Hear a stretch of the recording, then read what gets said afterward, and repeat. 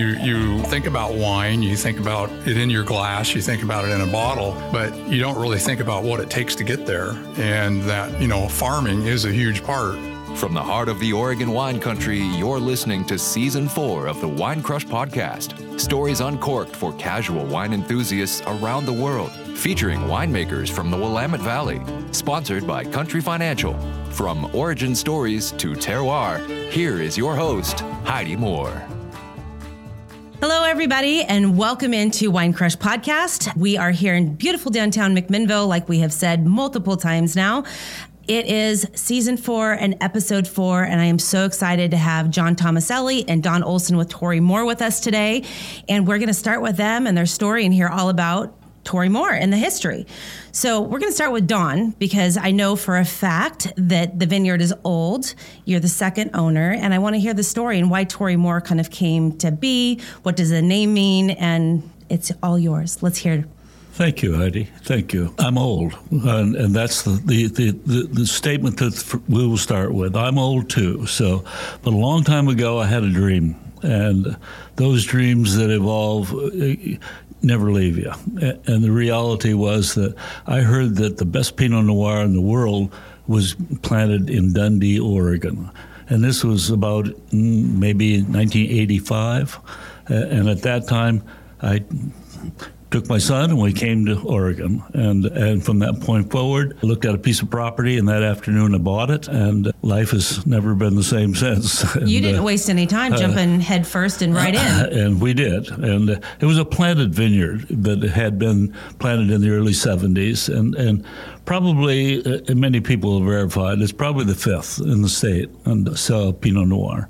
The people that planted it were, some were friends and all got to be friends, the Dave Letts and the Dickie Raths and the Jimmy Marshes and all the people that were big in the beginning, I got to know really well. In the old days, coming to Oregon was special, and we would gather together every Saturday night, and we would have potluck dinners together, and above all, we would drink wine together. And all of us thinking that maybe the best Pinot Noir really was from Oregon. And I had just come off a period of a year in France, and my other life, I was a doctor, and I got lucky and won a fellowship to go any place in the world, and I went to France. And with that, wandered around all of France and drank, whenever I could, because I couldn't afford much. And so reality was that every place I went, I asked the same question: why is this wine 35 feet from another vineyard? Why is this wine different than the one next door? And of course, the answer was always the same: terroir, and it was always spoken in a way that only a Frenchman could say. And that being said, after a period of a year,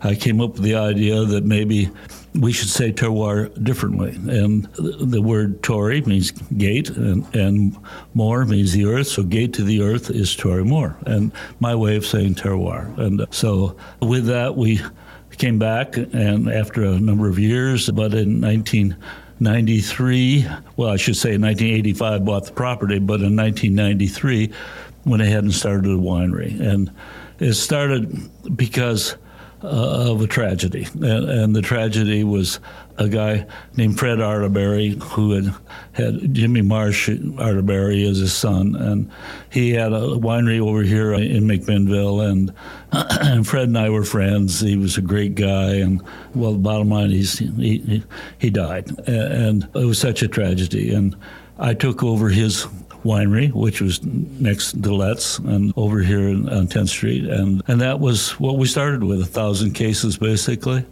And nowadays we're up in the 10s and 12s. And it's been a journey of passion. And that's what it has to be when you're in the wine business, in my belief. So now that you own a winery and you own a vineyard, is it as magical as what you were originally dreaming it was going to be? Some days.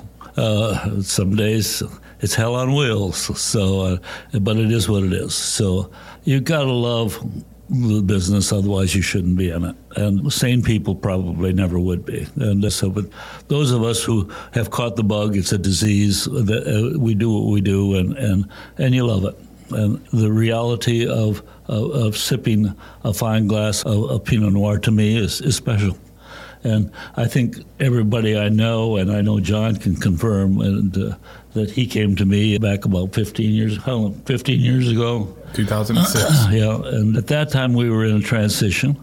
Patty Green had been my first winemaker, and she went off to do other things. And we were looking for a new winemaker, and I went to France to chase down a new winemaker and couldn't find one. I looked everywhere, talked to everybody, and wandered all over the Burgundy area, and came back, and the next day Jacques Tardet walked in my office and said, I'd like to be your winemaker. And so life changes and has funny things happen to you as they evolve.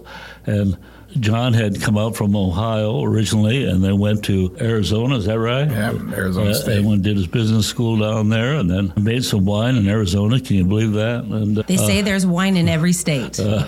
Except North Dakota. Except North Dakota. That is a new fact. I did not know that. So there we go. Have you ever been there? I have. It's cold. It's really cold. Is that hearsay or is that actual fact? It was a fact. I bet you it's changed by now. We're going to fact check that a little Wikipedia when we're done here. But in any event, the evolution of the winery has been one of steady growth over the years, and until this last year when we've had COVID.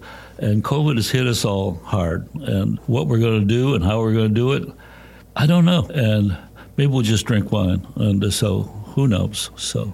It always seems to be a good start to a problem is crack open a bottle of wine. It seems like you get all sorts of creative and great ideas the more wine you drink. Some people would question that.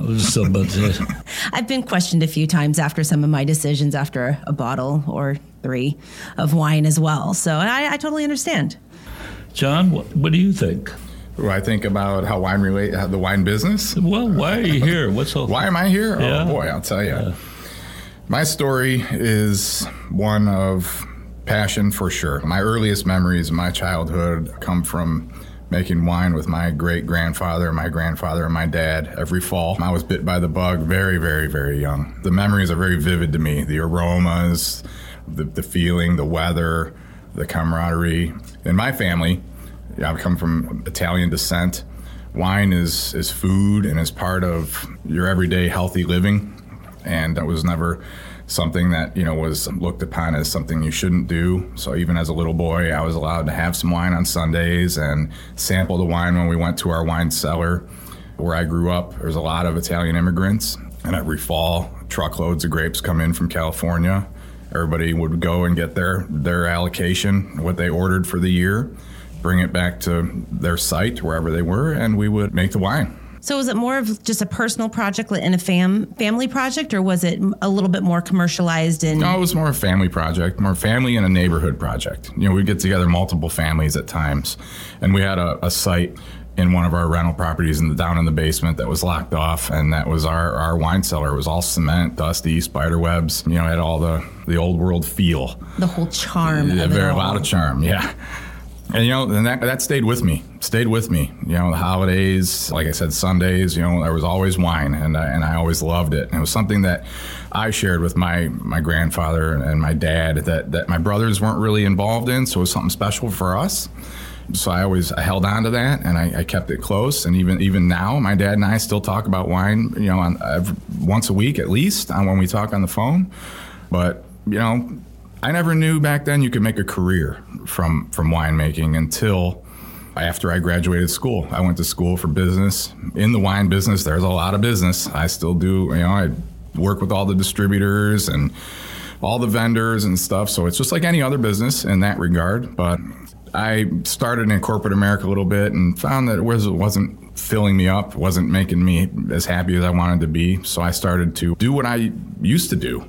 Get grapes from California, bring them down in a big cold truck, and that spawned into a small business for me. I would send grapes all over the United States, and I would wholesale equipment to help people have the materials they need to make wine. And I had an opportunity to move to Oregon, and it was a day that changed my life. I went up there I set an appointment with a realtor. I landed, drove to the home that I live in now, looked at it, said, I'll take it. And then I was like, well, let's go wine tasting. And the first place I went was Tory Moore. It's interesting how you both literally took like leaps of faith and went headfirst into something that you really had no really direction to necessarily. I mean, you had a dream and you had a vision and you had a passion, but you totally pushed aside any fear and just went for it. And I love that. crazy people do crazy things. Amen to that. I can attest to that on certain levels. It's also interesting to me, how wine brings communities together, and it brings families together, and it's almost like a magnet of emotions and personalities and whatever. And I had no idea just how magical it was in that respect, but it is so true. You open a glass of wine or a bottle of wine, and all of a sudden people show up at your door. Let me speak to that a minute. Wine is a living substance. In the glass, it's alive. Wine is made up of molecules that have some really exciting different capacities. And these molecules, each cell has inside of it what's called a mitochondria, which is something that is an energy development program. And they have lysosomes, which clean the house, so to speak, of bad things and viruses and what have you. And the bottom line is that grapes are used frequently in research labs because they, like some of the worms, and they're much better than animal laboratory rats, actually, for studying for purposes of chemistry. And don't forget that the beginning of molecular biology, which is really what everything is these days, started with Linus Pauling, who was an Oregonian and who started all of this over here at Oregon State University and won the Nobel Prize for it. And then later with the Vietnam War, he was a peace advocate and won the second Nobel Prize. We got to be proud of that. But he believed in living things, and he believed in the value of what comes from the earth, particularly those plants that we cherish, and that being the wine plant. And they have a rate of growth, and they have factors that are affected by various fungi, which create different reactions in the grape itself, if tannins change, what have you, and acids and sugars and all the things that we do to make wine are a result of those changes. And we're trying to always keep everything balanced. I believe very much in the Asian philosophy of balance and harmony. And with that being said, I mentioned that I was so struck with this property that I bought that day. The reason was it has a Japanese garden, and I into that. And I had my other life, I always thought I would be an architect, and became somewhat of an expert on Frank Lloyd Wright because I was brought up in the Midwest in Wisconsin, not far from where his place was, and spent a lot of time there. And the idea that it doesn't matter which road you take, but as long as you get to where you need to be to learn what you have to learn is really the message. And everything has to be in balance, and everything will talk to you. And it sounds a little goofy sometimes, but over a glass of wine makes sense. But that's me, so. That was really beautiful. I don't know if I could have put that any more eloquently. We need to capture that in something, put it in a frame. I don't know. That was really beautiful. Thank you. And it was a great answer to the question that I had. So we've kind of all started with a mix of wine. We've had a little bit of Chardonnay. We've had a little bit of Pinot. I see there's some Syrah over there. So I want to kind of do a little bit of a musical chair with our wine, and we'll come back and talk a little bit more about the wine with John and Dawn and learn a little bit more about Tory Moore.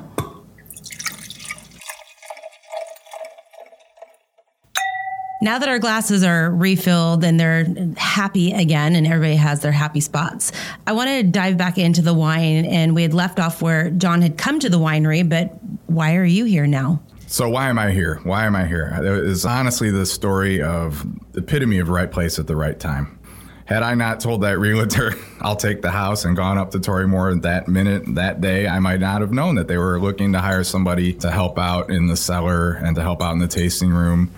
And I just fell in love with the place, and I pursued strongly that position once I got back.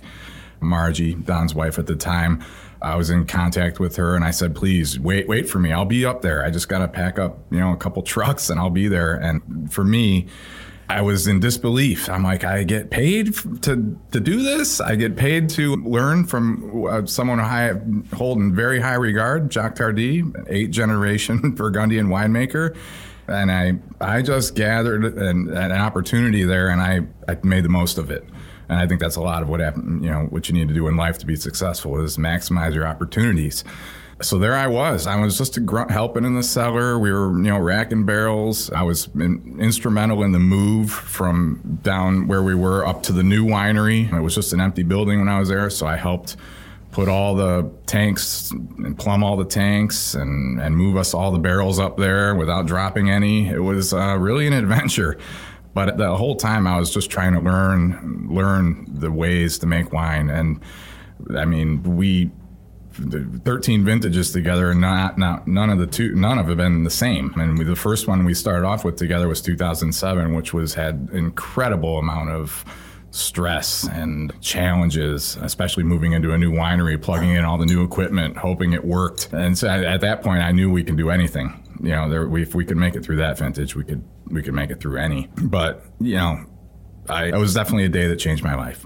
It changed my life forever, and I'm very grateful for that. And I'm, you know, what part of it that keeps you alive and keeps you motivated is the fans of the wine, the people that I get to see that enjoy the wine.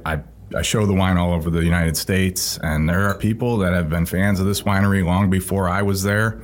And I just think it has a lot to do with the philosophies and the great winemakers that we've had come through there, the products that we come out and we turn out, and then the vineyards that we work with. We are lucky. We do not have any substandard vineyards. We have worked, since I've been there, I've gotten to work with Temperance Hill, Hawksview, White Rose, Olson, our vineyard, Marsh, Nice, Acalino. Those are big names in vineyards and in the Willamette Valley. We get good grapes. And as a winemaker, or if you were a chef, you want to have the best food to work with. As a winemaker, you want to have the best grapes. And we're very fortunate in that regard that we know it all starts in the field and out there in the vineyard. And so we are very mindful of that, and we hold those contracts and those partnerships with those growers very, very close to us, and we appreciate those.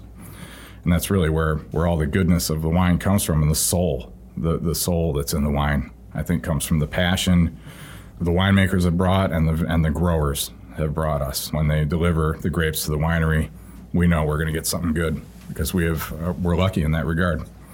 So I want to talk about the wine, because we've just discussed all these really high-end, everybody knows these vineyards, you know, in the area. And so you are getting some of the best grapes in the area. So what are you making? I see what's on here, you know, and what we're drinking today, but I know there's so much more. Sure. Oh, yeah. Well, for white wine, we're a Pinot Noir house. So most of what we do is Pinot Noir, but we also do a lot of really fun whites. We make Pinot Gris, Pinot Blanc, Chardonnay.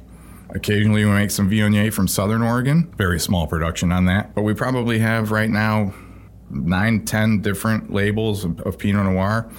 A lot of the vineyards that we just spoke about, we make very small lots, 150 case runs, single vineyard stuff, mainly for the tasting rooms, the 2 tasting rooms. We have one in Dundee at the winery and then one in Woodinville.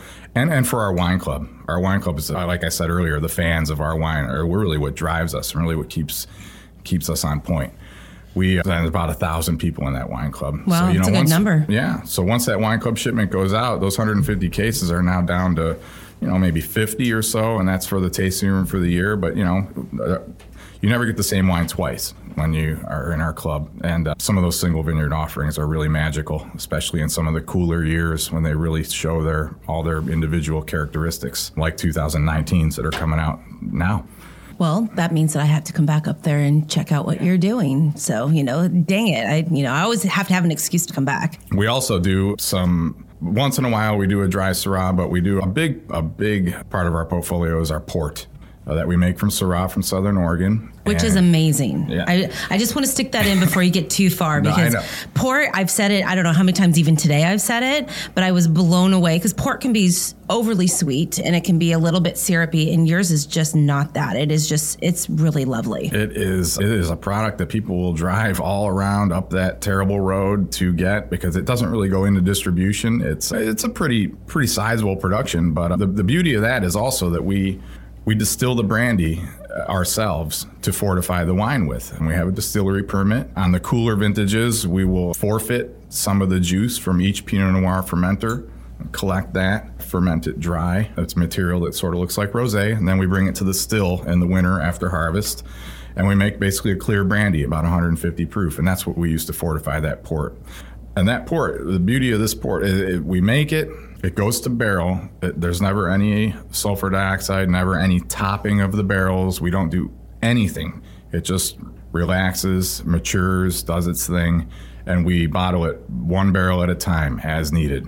The longer that wine can sit in barrel and mature and change, the better it is. So it's a very artisanal project, and we do everything to make it, which is very cool. So why port? Because not everybody wants to go through all that process, all that time and energy to do that. Is that part of going back to your heritage and kind of that piece of it, or is it completely something different? They had done one before Jacques and I got there in 2003. I don't know if it was... We always try to do something that's an experiment every year, and some of them aren't such a great idea, and some of them are. And port turned out to be one of those that was really a good idea. But it's important to keep your edges kind of really looking for new ideas, and port was one of those new ideas, and it stuck with us. It goes back to the early days of the IPNC, and when people from all over the world were just hearing about this area and wondering what was going on with Pinot Noir, for example. And I recall that Julia Child, would be here every year, and she'd be out at the Palmer House at Jack's place out there, and you'd go. In those days, I would be in Salem a lot, and I'd drive up in the afternoon and always stop and get my mushrooms and garlic and butter and nothing, and a glass of wine, and just talk about the world. It was a great time.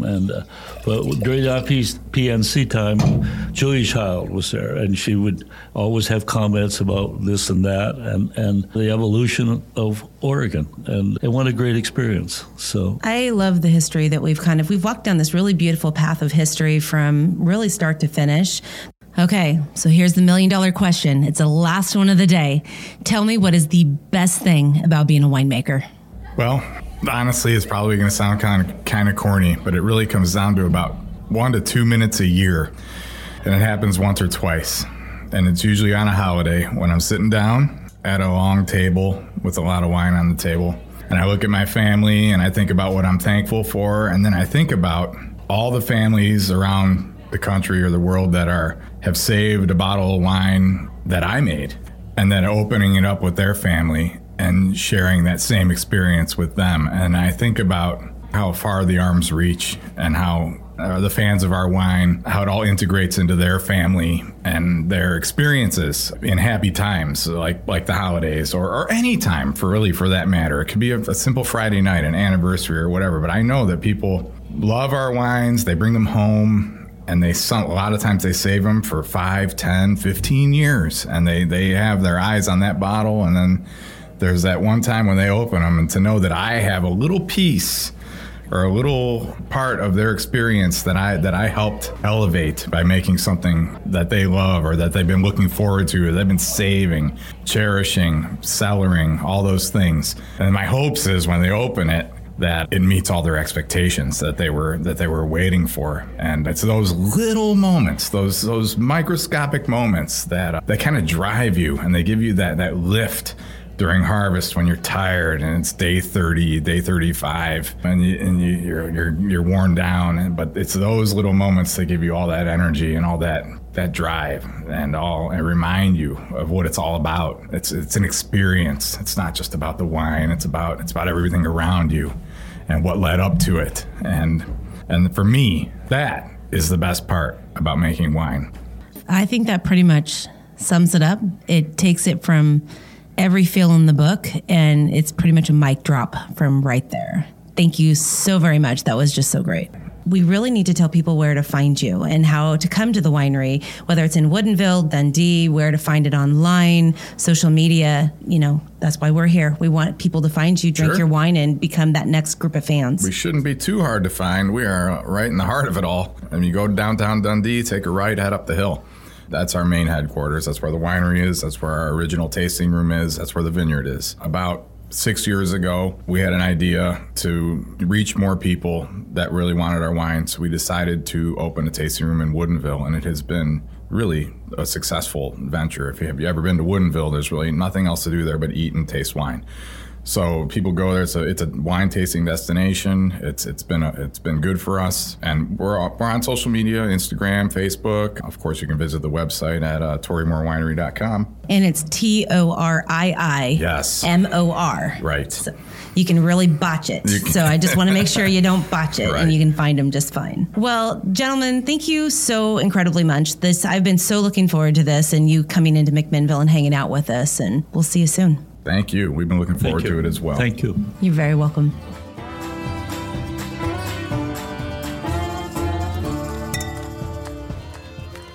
Hey wine collectors, I've got a question for you. What do wine and spirits bottles, functional wood art, and storage all have in common? 2 words, Oregon Winewood. They're a local Oregon company bringing your vision for unique and personalized storage to life for over 60 years. If you've ever been to our office here in McMinnville, Oregon, you'll have seen his wine racks and custom desks spread throughout our entire space. So give his portfolio a swirl and check out OregonWinewood.net. Cheers, y'all!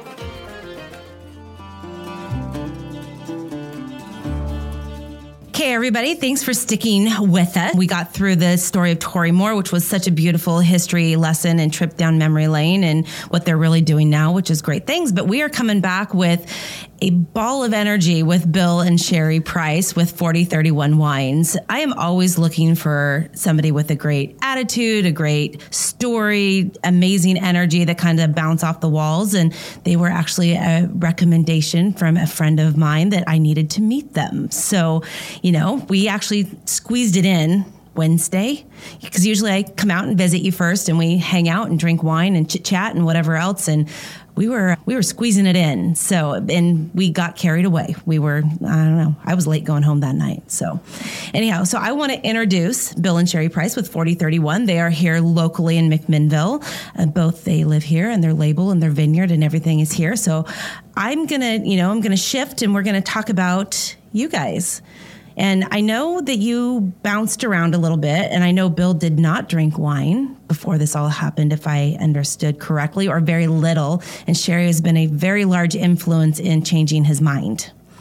So how did 4031 come about, and why? Why did you do this? Because it was another big leap of faith as well. Yeah, speaking of a leap of faith, more like insane courage. We've never been in the wine business before. We bought our vineyard in 2017.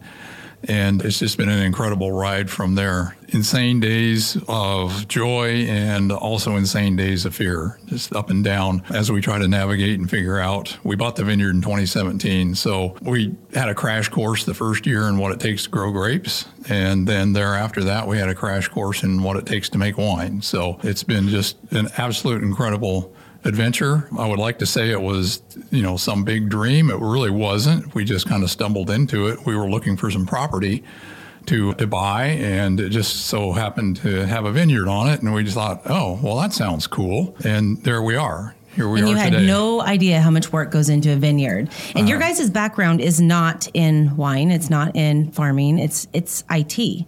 So how did you guys meet? Because it's kind of this cute little love story on, all the globe trotting and all over the coast and everything that you've done. So I'm always a sucker for a love story. So we need to kind of start there, because then it lends into the wine. Well, we were both in corporate IT. We met at work, and that was many years ago. And we traveled around the States quite a bit. But when we came back to Oregon, it's actually kind of the opposite story to Torrymore, because we've just had the vineyard for 3 years. We came back looking for property to build a house and found this beautiful property that meant a lot to us. And we had we really had like a really strong pull to this property, but it was 55 acres and had 7.5 acres of Pinot Noir grapes. And what do you do with that? We were still both working. I had the opportunity, though, to get laid off. And when that happened, that opened a whole nother opportunity for us. And between this property and my getting laid off and scrambling to try to figure out how we were going to make it work, there were so many obstacles in the way. But at the end of the day, I cashed in my 401k, and 100 other doors opened, and suddenly we owned this property. And so the very day that my official day I got laid off, we got the vineyard. Our offer was approved, and about instantaneously between screaming and jumping up and down. I became completely terrified because my career had just changed. And that next Monday, I was cold calling to who would want to buy grapes. Every winemaker was getting a call from me practically on trying to get the grapes sold. The thing that was interesting when we were talking, and people say things that just kind of resonate and they kind of become like almost like earworms to a certain extent, was that you specifically said that the winemaker and the wine industry in Oregon has been the most kind people to really two individuals that know nothing and are starting from the beginning, and everybody kind of opened their doors and opened, their knowledge banks to you to help you get off the ground and get going. Yes. So this industry is very inviting. It's to the point where while cold calling, I was used to corporate world. So you have gatekeepers all over the place. You can, you have to have a relationship or be married to somebody that is at Nike or something. I mean, it's really hard to get into some accounts and some clients.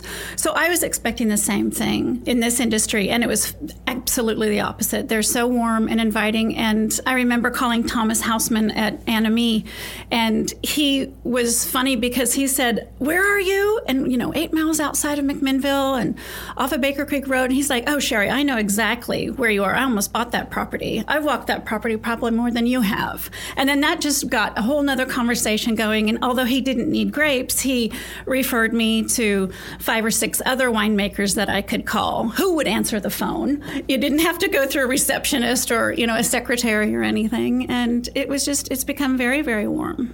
And that's the crazy thing, because when you do call a place like Anime, who is a fairly large winery, and you call to expect to talk to a receptionist, or you expect to talk to maybe the tasting room person, and you actually get the winemaker who answers the phone and says hello and is willing to talk to you. It's I don't know. It kind of, give you the good feelings all over the place. Well, and in general, you'd spend the first 5 minutes of them congratulating you for buying a vineyard and being part of the game, for building the dream. And although our dream wasn't that big, I mean, we talked about it a little bit for a couple of years on, wouldn't it be nice to have a vineyard and it's so pretty?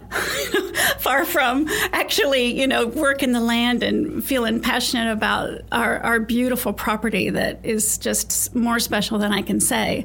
And we are all in. We have a great vineyard manager, and we do a lot of work ourselves. Bill's always on the tractor tilling or mowing or 100 other things. And I still have my day job, but I spend as much time as I can at the vineyard. It's just hugely relaxing to me, and it's just great to be outdoors. And I think one of the things that I learned out of all of this, I hadn't really thought about before, but you think about wine, you think about it in your glass, you think about it in a bottle, but you don't really think about what it takes to get there. And that, farming is a huge part of making wine. And, it's at least half or more as much of the effort. And so that's been a wonderful experience for me personally, is being involved in that side of it. I am not a winemaker. That doesn't really interest me that much, but I love being a farmer, and I love getting my hands dirty.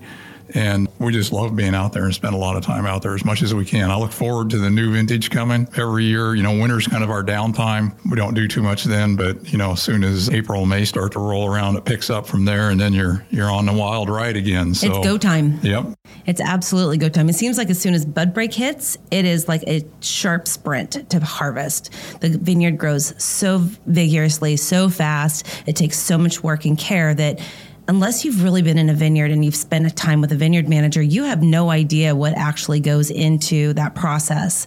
I mean, I'm a great example of that. I thought you just, grew it. It was on a plant. You picked it, you squished it, and you put it in a bottle.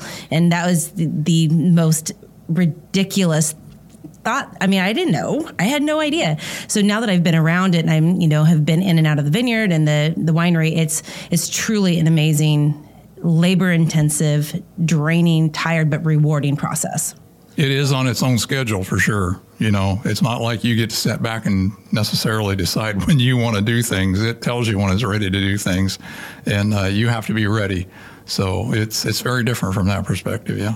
When we're talking about vineyards, I know there was something that you said to me on Wednesday. A vineyard has terroir, like we talked about with Dawn. It has its own personality. It has its own microclimate. It has its own attitude, how's everything. But you had said something, because you guys are on kind of the banks of the coastal range, that you could smell the ocean when you were up at the vineyard the other day, which was, it's just a very image provoking, way of putting it. And you probably can smell the ocean there, but nobody would have ever thought that smell and that breeze, that wind, whatever it is, would affect your grapes. That's right. I was just going to say, too, that Don spoke so beautifully about the terroir. And I've heard it before, and you hear the cliche lines about it. But then when you really start, our crash course as it is, and learning about what it means, and then it's yours and you want to take care of it and you're passionate about it. And you go through all the live certifications or whatever it is to be ever more mindful of what you're doing right so that you're taking care of it. But our winemaker has said that we have such a strong site stamp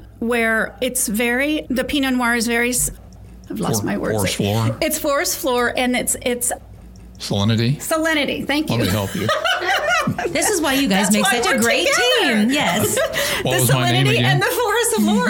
And I understand it. I mean, I can taste it and I smell it. I love our wine. But it was this one morning, COVID kind of forced us through boredom because all of our sales events were canceled. So we built out this beautiful little weekend spot for us at our vineyard. And waking up in the morning now out there, because we don't live on the property, we had this experience where opened the windows and this beautiful, cool breeze came through, and we're standing there, and it was just like, seriously, you could smell oysters and like crushed shells and serious seashells and things. And I'm like, oh my God, this is straight off the coast. It's like 30 miles as the crow flies over the mountains. We're in this beautiful little microclimate in this sweet little valley with hills all around. And sure enough, this coastal breeze was hitting strong. And it was just a beautiful aha moment that we had, giggling, standing there. Yay! Well,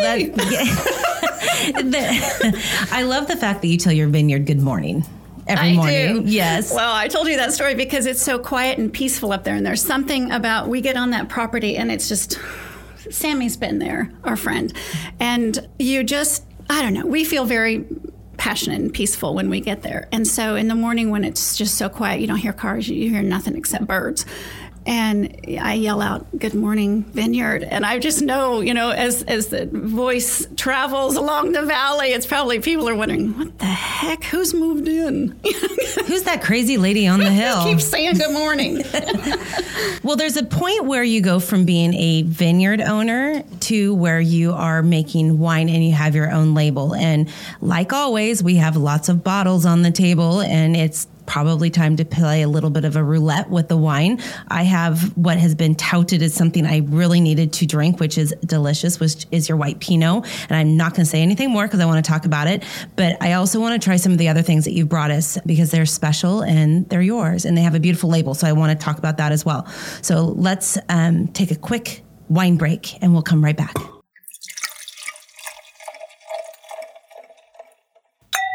Our glasses are full, so it's time to get back at this. And I have been hinting and teasing about the wine and what we're drinking, but I want you to talk about where 4031 Wines came from and how it transitioned from being just a vineyard and vineyard owners into now a label, because now you've double dipped. You've gone to both sides of the dark side.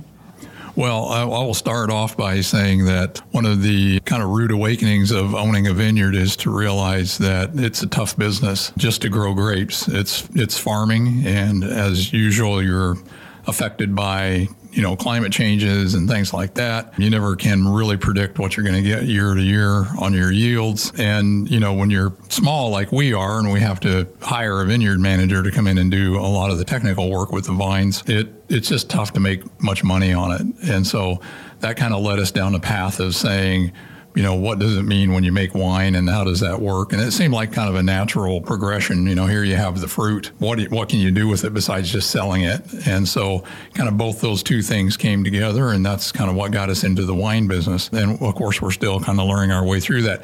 Our first wine we actually had for sale was in late 2019. So we were just starting to hit the sales events, all the wine events, and then COVID hit. So it's been kind of a tough 2020 for us because we got kind of stopped dead in our tracks there as far as any events. We actually got to go to the Portland Seafood and Wine Festival in February, and then after that, everything was was shut down. So we're looking forward to things opening back up and getting back to a place where we can get in front of people. We love to get in front of people. We love to pour our wine.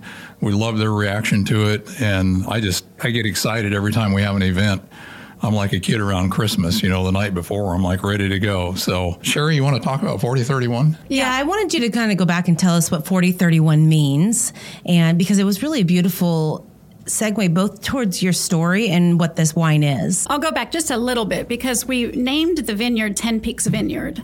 And our intent, and that was literally standing on a hill, just counting the hills, really. We called them peaks. It sounded better. But nonetheless, 10 Peaks is what we were going to call the wine, too.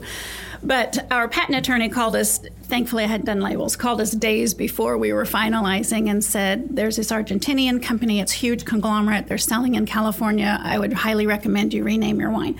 So we were like back to this, drawing board. And we'd gone in a couple of weeks, maybe testing out different names and thousands of lists and all. And I'm a prayerful person. So I went to my Bible, and there is this one verse that I have always loved. And I don't know why, but it's since I was like 20s, a long time ago. And so I read this verse, and I thought, and the verse says, and this is after we bought the vineyard, and the highs and the lows and all these things on why we shouldn't get this property, and then it all came open and fell through perfectly for us. But the verse is from Isaiah 40:31, and it says, "For those who hope in the Lord, you will renew your strength. You will mount on wings like eagles. You will run and not be weary, and you will walk and not faint." And I read that for the 100th time, but then I felt it mostly on what we were dealing with the vineyard, with the property. And I thought, well, I can't call the label Isaiah 40:31. It's a bit long.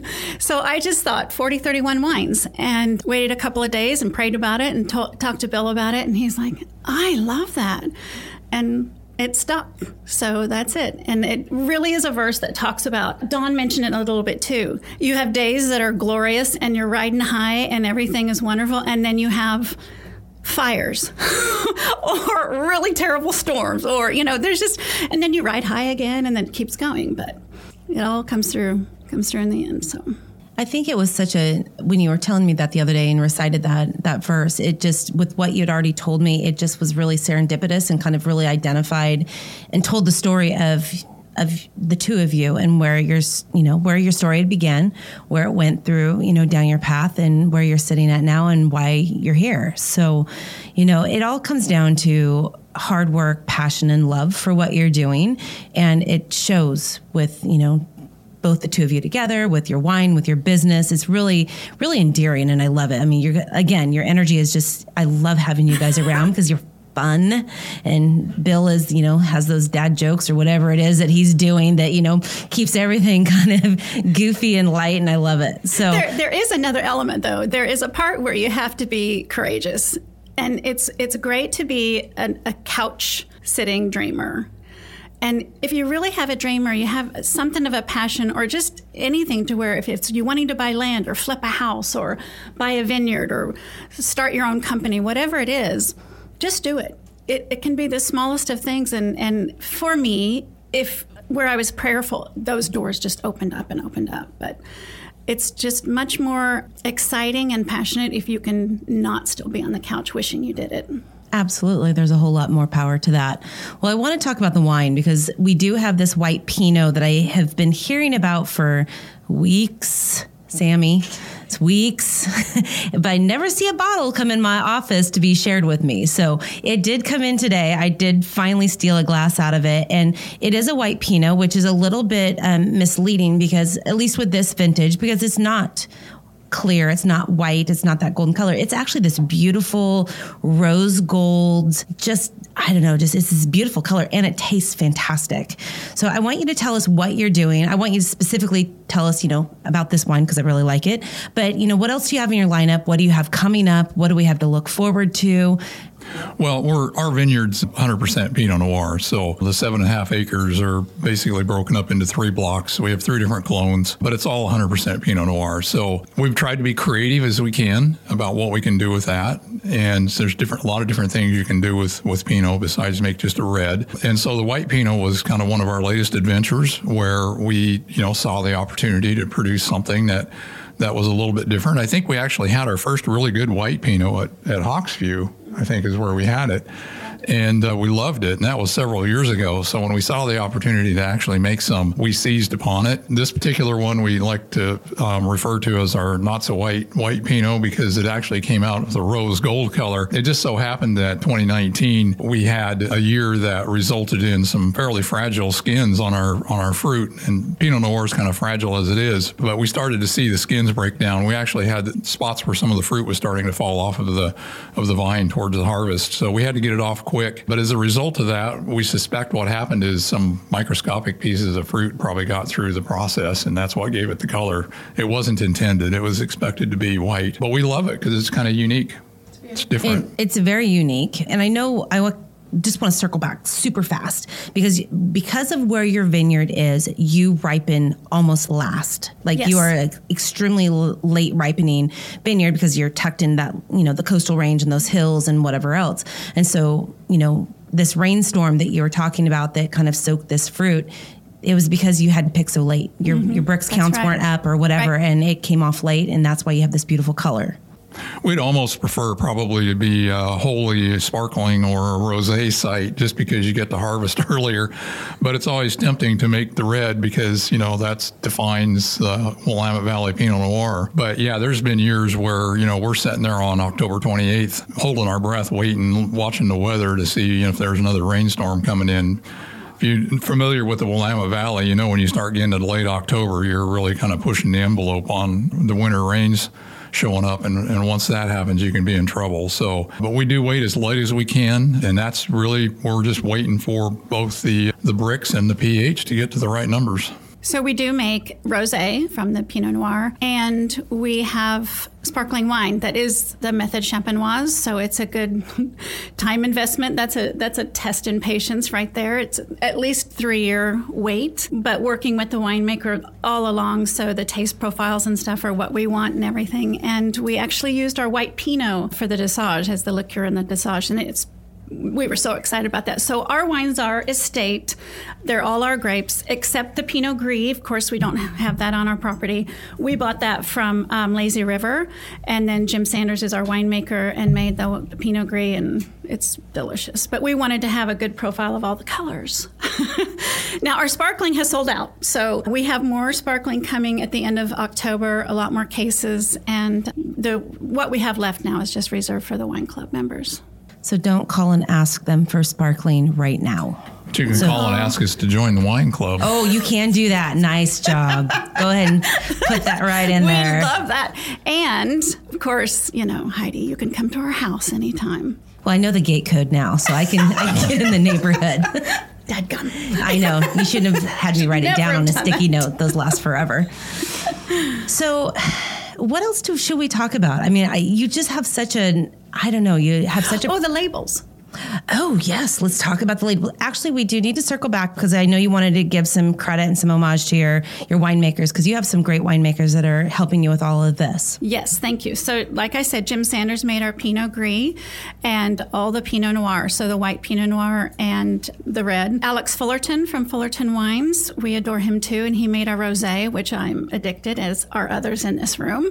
And then Michael Landine from Walnut City here in McMinnville. He's our incredible sparkling wine craft maker, wine person. We love him. He's helped us.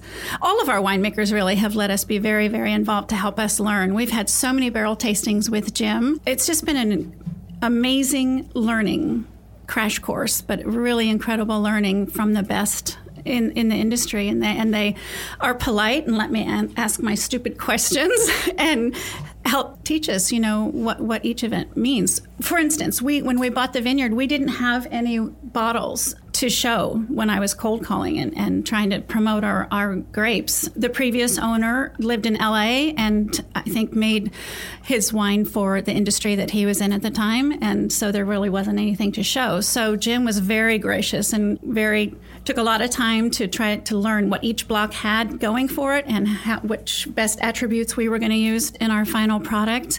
And 17 is a really good wine, but with all the extra nutrition and all the things that we're doing to the vineyard now, you can see even on the 18th how it's just progressing and it's just getting really incredible. I'm going to say right now that I have not been introduced to the rosé, so, In trouble. yes, I'm just going to go ahead and text you when we're done here. Where have I been in this loop? I've been out. So anyhow, we'll talk later. All right. I do want to go back to these labels because I'm a label person. I'm a very visual, artistic, creative, whatever you want to call it. And so, there's another label that is in the Valley that is similar kind of in the fact that it's abstract like that, but it's talking about the wine. This was a completely different project. And this is really kind of a cool story. And I'd never heard of this place that, and how you did this. Well, you think the labels are cool. You should see our house. I wasn't You want invited to talk in. about abstract. Yeah. Oh, stop. He's being funny. That's the dad joke. Our labels, I'm really happy with them. It started, my designer is a woman she's in New Mexico, and she's done wine labels and alcohol labels for a long time. She was based in Chicago, moved to New Mexico, and I met her through a website called 99 Designs. And it's a site where it allows a person, somebody new in an industry like me with not a lot of money for this kind of thing to go in and then produce your branding or try to figure out what your branding would be. And when you go on the site initially, you're asked a number of questions to try to articulate that brand. And I was already onto that. I knew what I wanted pretty much, and we knew the name and things like that. So I wanted contemporary. I wanted something that was elegant, simple, but I didn't want 4031 wines to be just the wings of eagles, which is part of the scripture verse. That was just a little bit too obvious to me. So I wanted something though that had movement and was kind of showed air moving and change and things like that.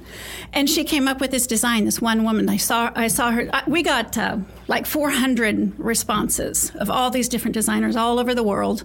And you narrow your choices down, and then there's different contests. You can send out your final choices to family members and friends, and then they can vote. It's a really crazy good website. I think it's all of $300 to do this. And I met this woman, and she was between gigs and thought she'd try this website, ended up not liking it as a designer. I think she was kind of above all of that in a way, but that's how I found her. She's never gone back on there to do any more designing. We were just this little glitch, and for me, it was a meant to be thing. I found Rudy Backart is her name, Backart, if I said that right, and she's incredible. I think it's Backart Designs is the name of her company, and it's like paint drizzles, correct? It's drop art. She's an artist as well, so each varietal has a different drop art. And then the 4031 wines in our brand is the 4031 wines is black in a contemporary font, and then the colon between the numbers is in metallic gold. So it's a black, white, metallic gold, simple but kind of eye-popping, and I love it. I was so happy with the final result. You've got to love with what is, what you have, what's on the bottle, what's in the bottle. You've got to absolutely love it. So I want people to know where to find you, just like with, Tori Moore. Where do we find you? What's your social media? What's the website? How do we buy your wine? Yeah, the website's easy. It's 4031 Wines, but we also have a website out there for the vineyard too. It's called 10 Peaks Vineyard, all spelled out. So you can come in either way, and you can find us on Instagram, Facebook, or via the website. Well, I am so glad that you guys came in. You've trusted me to tell your story, or have, given you the platform to help tell your story. And we'll be drinking more wine later. So again, thank you, Heidi. Have a great weekend, and we'll chat soon. Thank you for this opportunity. It's been wonderful. Thank you. Absolutely. It's my pleasure. Thank you to all our listeners for tuning in today. And don't forget to follow Wine Crush Podcast on social media and your favorite podcasting platform. And make sure to review and subscribe to the show, as well as joining the newsletter to be notified on all Wine Crush happenings on winecrushpodcast.com. Cheers, y'all. And remember, life is short. Drink the wine.